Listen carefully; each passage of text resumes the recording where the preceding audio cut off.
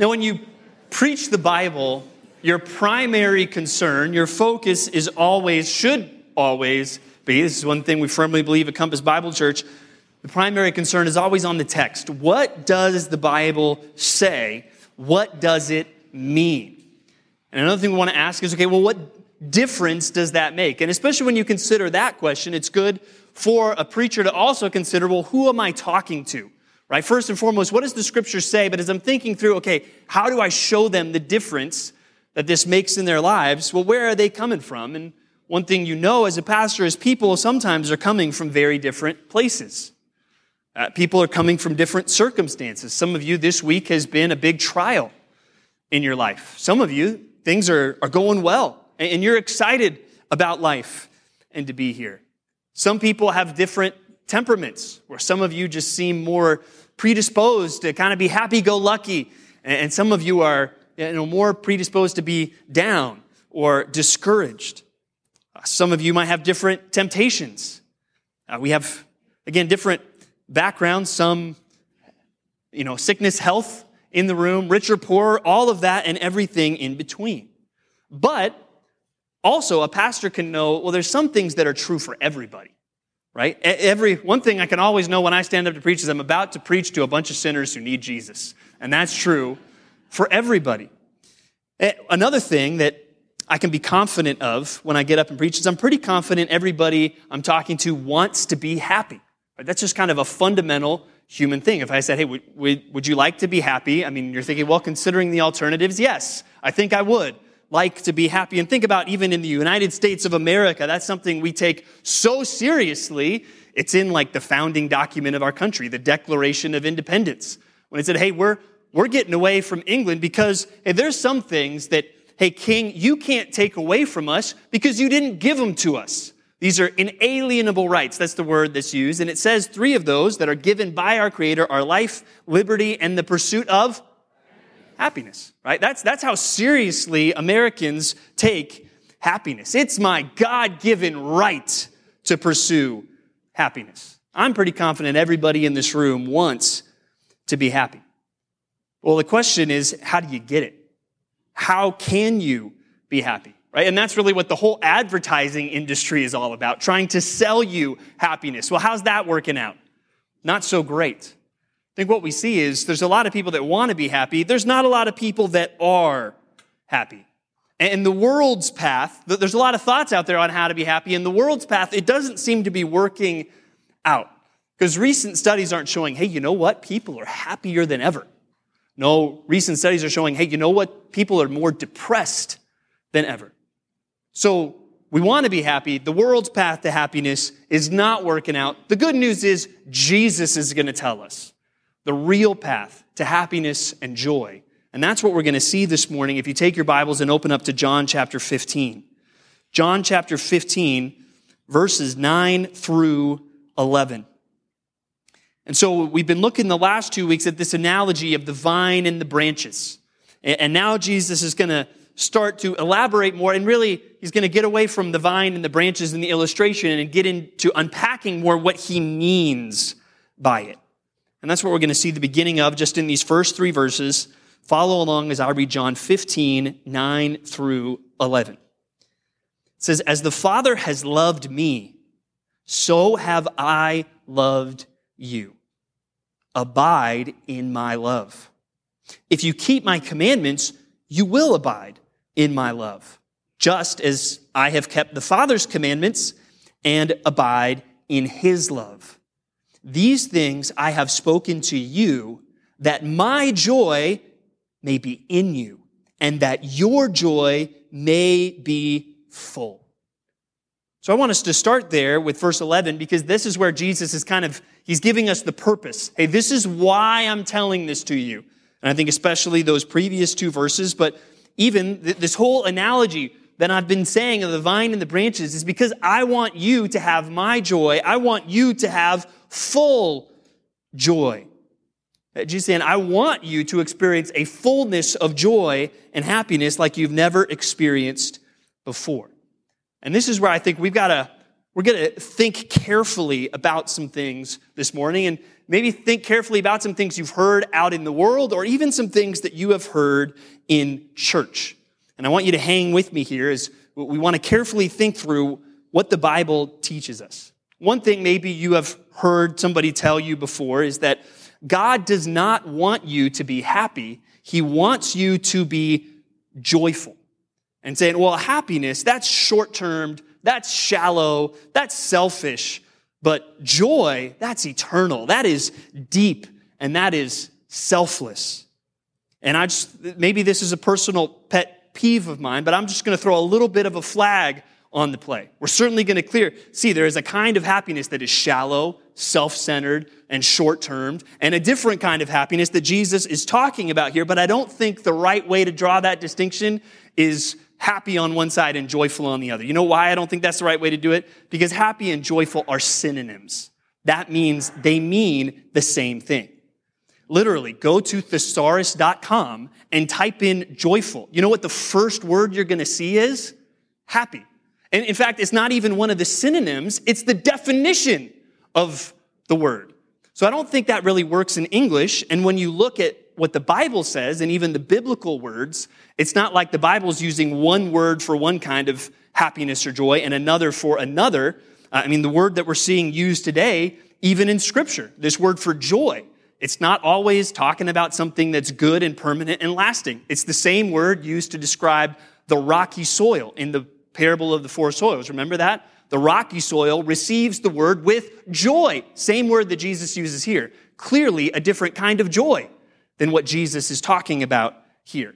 And even the biblical word in this passage for joy, kara, the Greek word, it's not like, oh, that was a Christian word. No, that was the same word for joy that was used all throughout society. And if you look it up at any Greek dictionary, it's going to say kara, joy, gladness, happiness, all of these things. So saying that God doesn't want you to be happy, he wants you to be joyful, strikes me as like saying Jesus didn't have a dozen disciples, he had 12. What? I just don't think it works in English or in Greek. I don't think when people say that, they're using the right words, but what I do think is they are right in making a big distinction.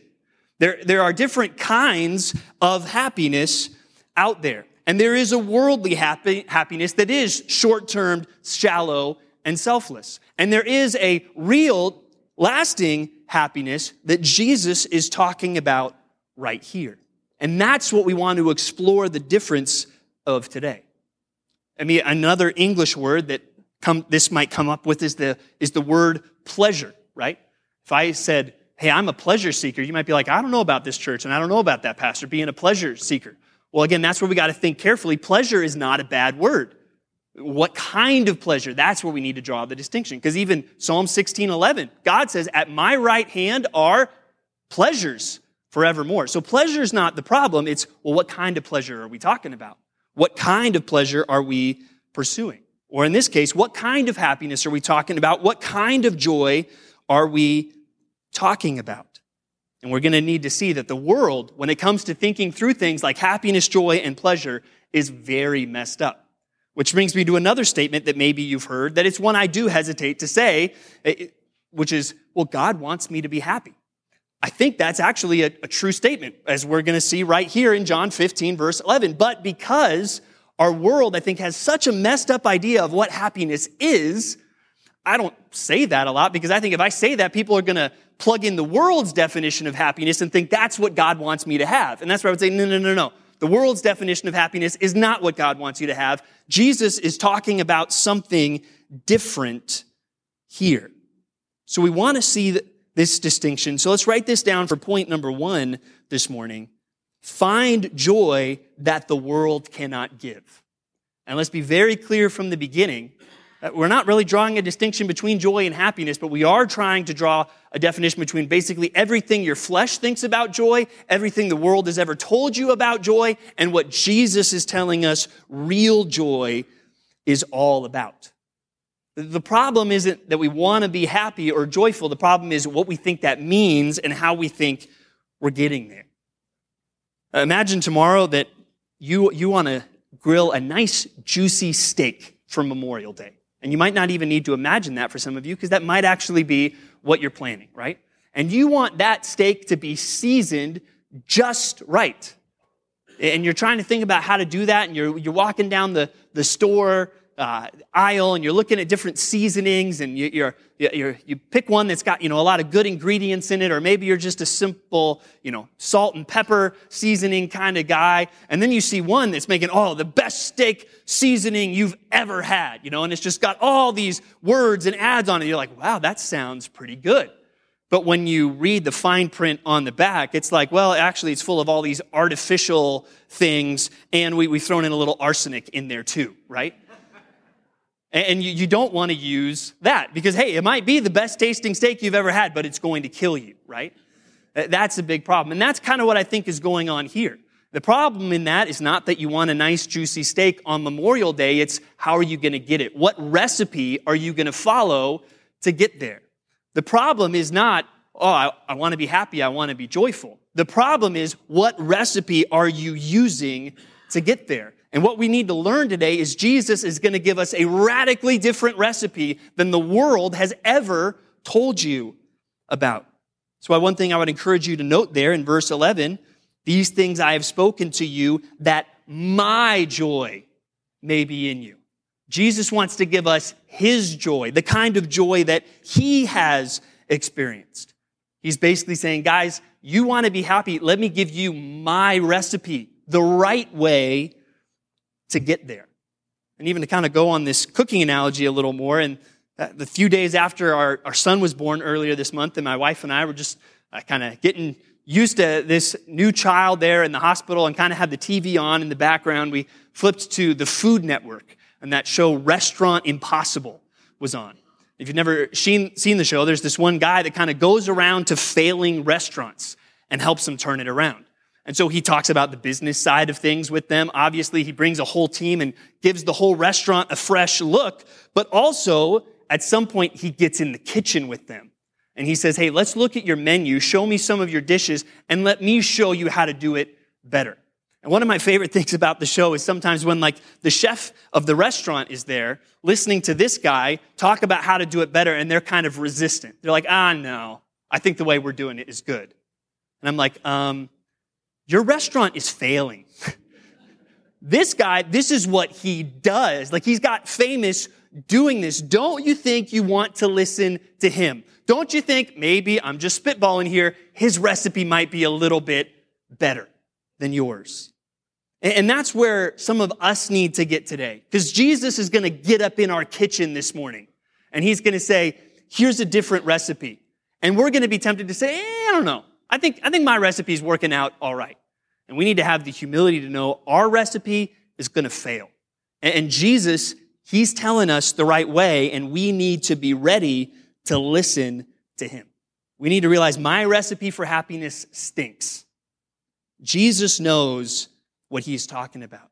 And the joy that he wants us to have is full. It's complete, right? This is the real deal.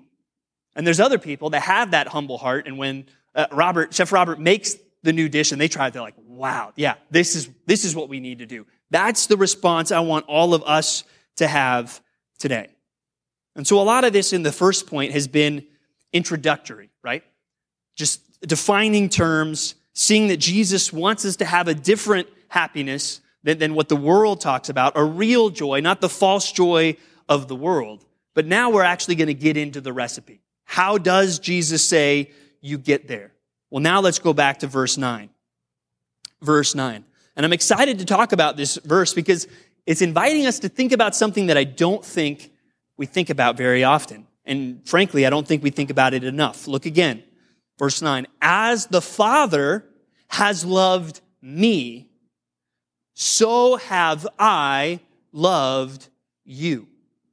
So part of that, Jesus is saying, I love you. And Jesus loves me might not be groundbreaking material to you, right? That's something you've probably known ever since you were a kid. Jesus loves me. This I know, for the Bible tells me so, right? I sing that every night to my 2-year-old when I'm putting him to bed in Proud Father moment. Last night, my 4-year-old was holding our newest son, and was singing Jesus Loves Me to him. And it was just one of those great moments, right? Well, you know that since you're a kid. Jesus loves me. But the first part of the verse is something you don't think about as much. How does Jesus love you? What does that love look like? Well, Jesus gives us a comparison. As the Father has loved me, so have I loved you. And what we're going to see is the love that the Father has for the Son is the most complete, most perfect example of love that Jesus could have possibly brought up. This is the greatest love. This is the supreme example of love. This is the love of all loves. And this is how Jesus loves his people. Let's write down point number 2. Find joy in the love of all loves. That Jesus loves you with this great love, the greatest of all loves, because it's the same kind of love that the Father has for the Son. And that's even greater than other ways that God may express his love. God so loved the world. God loves the world, but I think there is a special love that God has for his Son. Just if you think through me, hey, do I love your kids? Well, if I'm your pastor, I hope you would think, yeah, the pastor loves my kids, but let's be real, there's a little difference with how I love my own children. There is a special love that every parent has for their children. And think of how the Father describes his Son when he speaks out loud at the baptism or the transfiguration of Christ. This is my beloved Son, in whom I am well pleased. The Father loves the Son. And some of this even brings me back to the Trinity, right? This idea that there is one God who has eternally existed in 3 persons. And again, if you look through your concordance, you're not going to see the word Trinity in the Bible, but it's a way we describe what the Bible teaches. Because one thing I hope you have seen very clearly in the Gospel of John is that Jesus is God. He claims it for himself. The Gospel of John makes it very clear. Jesus is God in the flesh. But Jesus is not the Father. There's a distinction between the two of them. How do we articulate that? Well, one God in 3 persons, the Trinity. And we're starting to see more in these chapters even about the Holy Spirit. Well, here's another thing you've known about God ever since you were a kid. God is love. Right? 1 John 4, 7, and 8. God is love. I want you to see the fact that God is love is totally linked to the fact that God is triune. One God, 3 persons. If God is love, that means it's intrinsically a part of who he is. If the Son is not God, for instance, if Jesus was not pre-existent and eternal, then my question, if God is so fundamentally loving, well, who was he loving for all of eternity then? Or did he need us to have somebody to love? No. Eternal, true love has always existed between the Father and the Son. And we see that even other places in John that we are going to look at. The Father has eternally loved the Son. And the Son has always loved the Father. And even creation itself, I would say, is really just an overflow of that love between the Father and the Son. If you're in John 15, just flip over one page to John 17. And we'll be here in a few months, but just one verse to look at now to help us to understand, well, what does the Father's love for the Son look like? Look at John 17, 24. John 17, 24. This is Jesus' prayer that we'll dig into in a few months.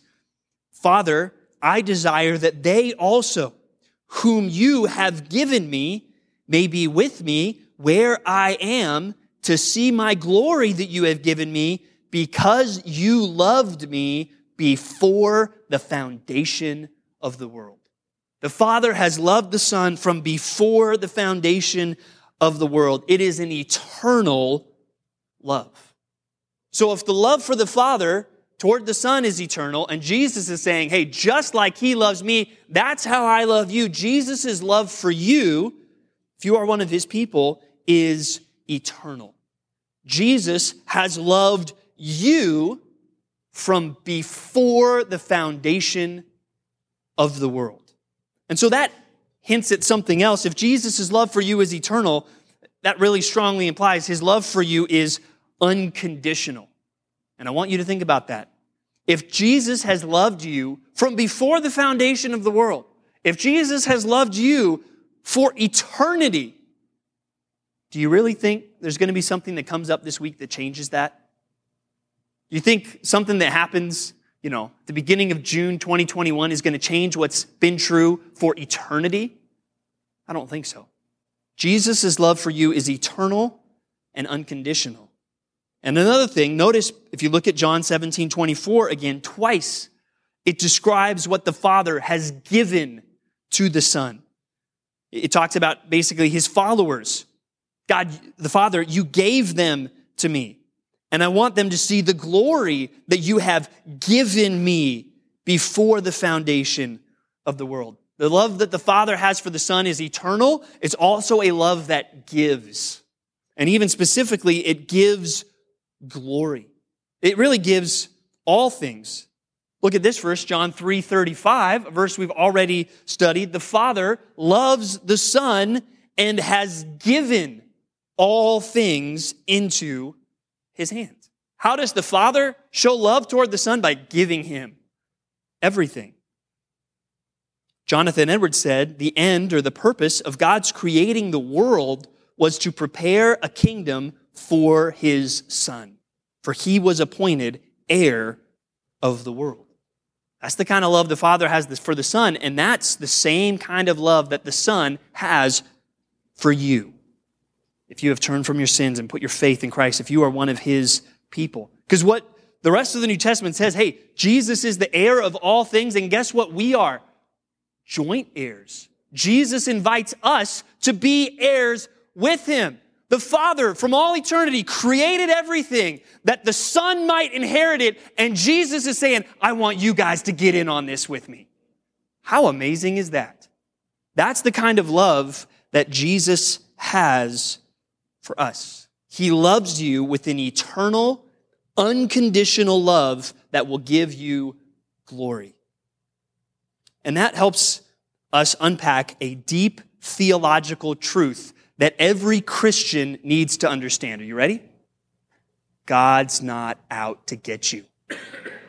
Right? Do you need to write that down? Do I need to use smaller words, right?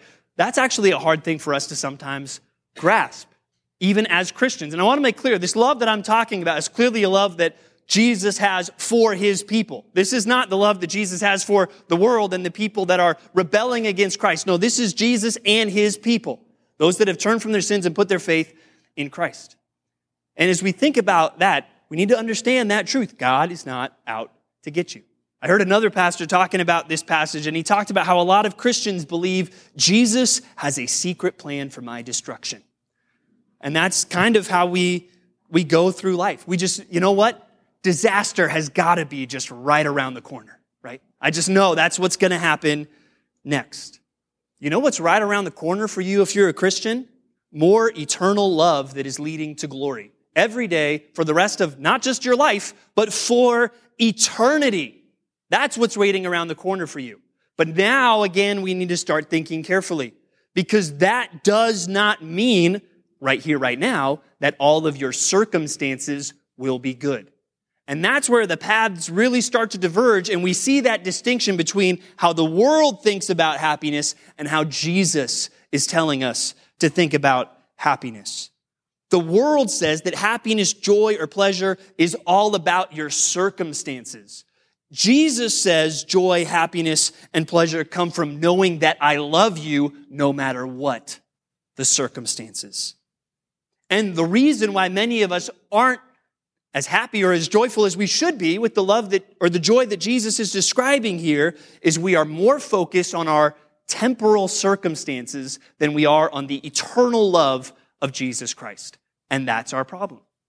We buy into the world telling us being happy is about my circumstances instead of what Jesus has told us. And even if you really look for happiness in Christ, you're going to get it all, because you're going to know the love right now despite the circumstances, and someday you will know perfect circumstances forevermore as we dwell with him in glory. But if you look for happiness according to the world, you're never going to get any of this. We must look beyond our circumstances for happiness. Because that's where the great comfort that we just talked about last week, right? We can know the pruning. As a Christian, I can know the painful, the hard circumstances that come into my life. Even those aren't, well, God's out to get me. No, God loves me, and He's using those to make me more like Christ. He's actually even using the hard circumstances to teach me more about what real joy is. That's the purpose of why He has said these things. So we need to look away from our circumstances and focus more on the eternal love that Christ has for us. And He says there at the end of verse 9, abide in my love. And again, that word abide means to like rest or dwell or remain, that we are to remain in the love of Christ. And I certainly think part of what that means is I need to think about the love of Christ more than I do. It deserves more of my focus and more of my attention. But we do need to ask, well, what does abide in my love mean? What does that look like? And I think that's what Jesus goes on to explain in verse 10. In verse 10, He says, if you keep my commandments, you will abide in my love, just as I have kept my Father's commandments and abide in His love. And if you just take out the first two phrases of verse 10, if you keep my commandments, you will abide in my love, it starts to sound conditional. Like, hey, if you keep my commandments, then you can remain in my love. But what I want you to see is if you look at what comes right before and what comes right after, that's clearly not the best way to understand what Jesus means there. Because look before, as the Father has loved me, so have I loved you. Was that with a conditional love? Not so much. No, it wasn't. And look at what comes after. Just as I have kept my Father's commandments and abide in His love. Did Jesus walk around and be like, man, I better not blow it, or I'm going to lose the Father's love for eternity? Is that what He was thinking? No, He was actually, it was kind of the other way around. Because He was so confident in His Father's love, that's what motivated Him to obey. And I think that's the idea. Because we know this love that's beyond all other loves, that's what's going to help us to keep His commandments. And I abide in His love by keeping His commandments. So I think it's kind of, Jesus is saying, abide in my love. Well, wait, hold on, Jesus. What does that look like? Well, if you keep my commandments, then you will abide in my love. That's what it looks like. Abiding in my love looks like keeping my commandments, trusting what I say, knowing that I love you, and knowing that that's what's going to lead to joy. Point number 3 this morning, find joy in doing what Jesus says. Find joy in doing what Jesus says. And this is where we come back to another statement that maybe you've heard even in church before. You've heard somebody say, hey, God doesn't care about your happiness, God cares about your holiness. Well, if we're using the world's definition of happiness there, that's a true statement. But because I don't think that really works, I think we need to think about that differently. Because the idea that happiness is over here and holiness is over here, whose idea is that? That's the devil's idea. The devil wants you to believe I cannot be happy and holy at the same time. And that's why every temptation he's trying to say, this is what will make you happy. But does it actually make you happy? Narrator, no, temptation does not actually make you happy. It destroys you, right? That's what we have to remember.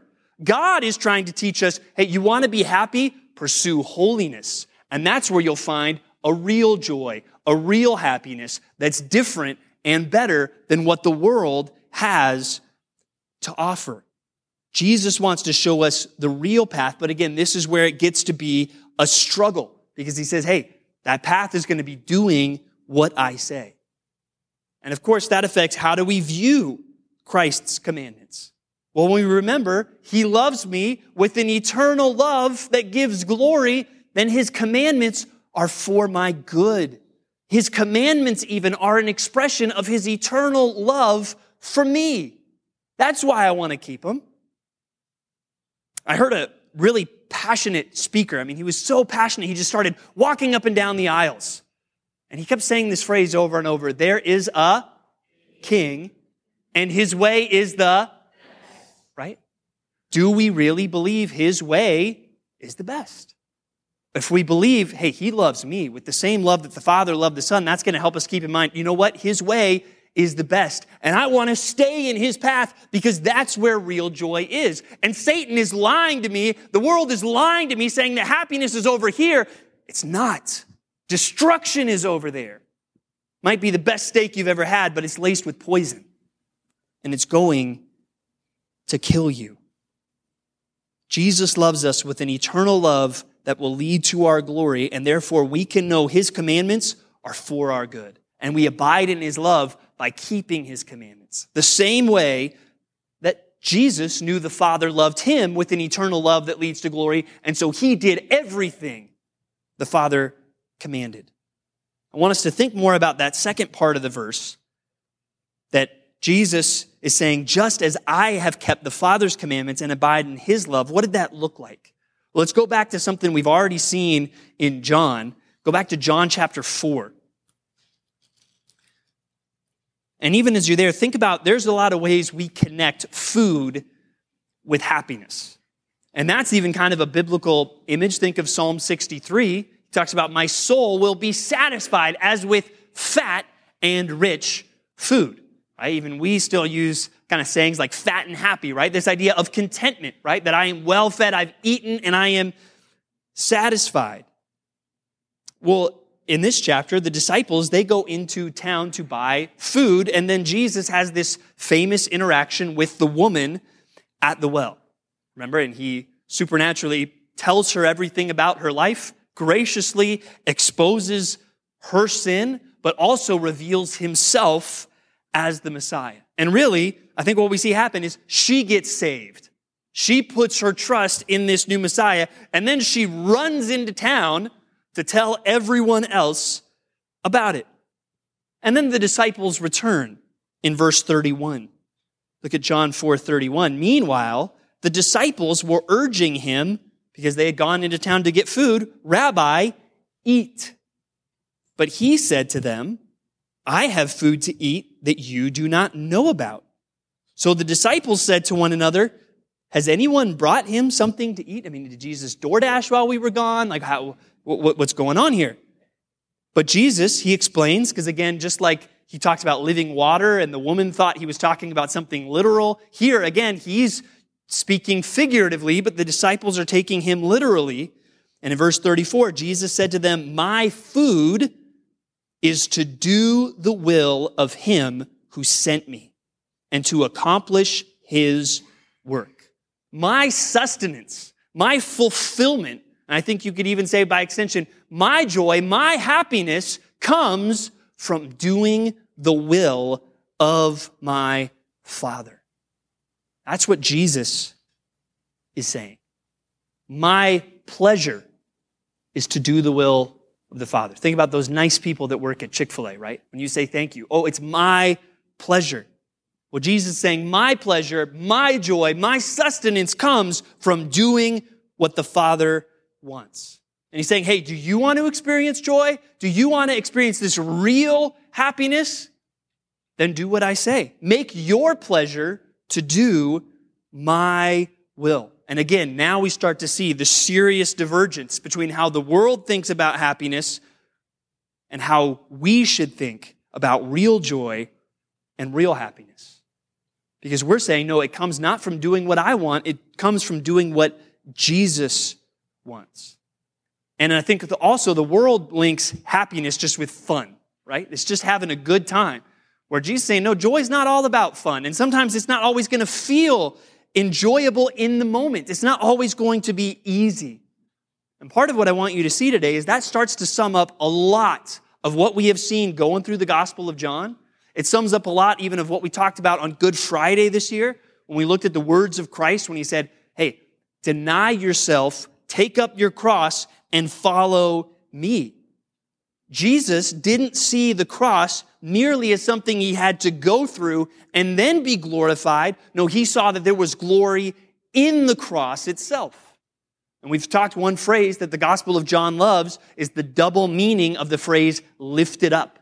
That we might even use it in worship songs, singing about Jesus being exalted, but we also think of it literally, Jesus was lifted up on a cross. And Jesus is saying, it all goes together. When I was lifted up on the cross, I'm glorified because of that. He saw glory, he saw joy even in what God called him to do. And that's where it gets so different from the world. The world says happiness comes through self-fulfillment. Jesus says happiness comes through self-denial. And that's very different. And that's why I do hesitate to just say openly, well, God wants you to be happy, because I think most people then, well, God wants me to have all of my desires fulfilled. No, Jesus is trying to say, hey, some of your desires are messed up, and I want to teach you the right way. And true joy is going to come from denying yourself, taking up your cross, and following me.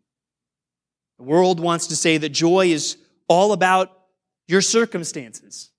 Jesus wants to say, no, joy is all about resting in my love, no matter what the circumstance. And that's where we need to realize the path, from a human perspective, the path that Jesus lays out to happiness and joy is much more difficult than the world's. But it is so much better, because the world's path to joy and happiness doesn't actually lead there. It's a big lie. It's the biggest con that's ever been pulled. Jesus is describing the real path. But that's where the challenge is going to come from. Okay, what about you this week? Are you going to focus more on your circumstances, or are you going to focus more on the eternal love of Jesus Christ that is leading you to glory? The challenge for you this week is going to be, am I going to seek what I want? Is it going to be about my will or my pleasure? Or am I going to deny myself, take up my cross, and follow Christ? One of those options leads to joy. The other does not. I agree with A.W. Tozer when he said, the people of God ought to be the happiest people in all the wide world. The question is, how do you get there? And I think Jesus has given us a clear path. And the question we need to examine our own hearts and pray about is, am I really willing to follow that path this week? Let's pray together.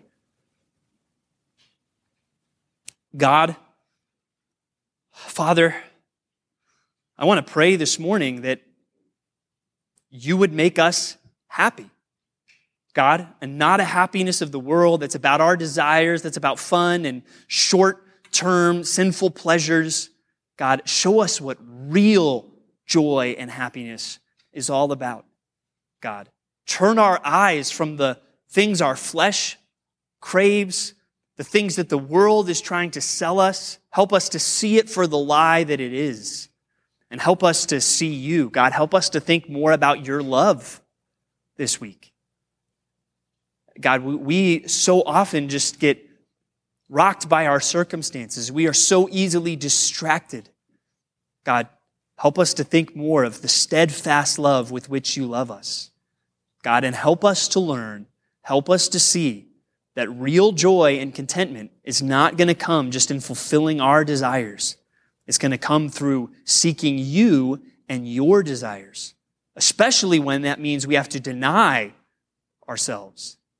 God, help us to trust you enough to believe this incredibly countercultural and to our flesh counterintuitive way of thinking, God. There is a world of difference between how the world thinks about joy and how you're teaching us to. God, help us to lean into what you are saying. God, help us to deny ourselves this week. And God, I pray that we would then experience the kind of joy that you are talking about here. Lord, open up our eyes. Please help us, work in us, God. And I pray for those here that have never known real joy because their life is about following the world and following that broad path that leads to destruction. May today be the day that they realize the emptiness of what the world is trying to sell us. Help them to see that the world's recipe is poisonous, God, and that we would turn to you, deny ourselves, and find love and satisfaction in Christ. God, it's one thing to understand these. It's another thing to live these things. So we thank you that you've given us a helper. And I pray that he would work in all of our hearts to help us live what we have talked about today. And we pray this all in the name of Jesus. Amen.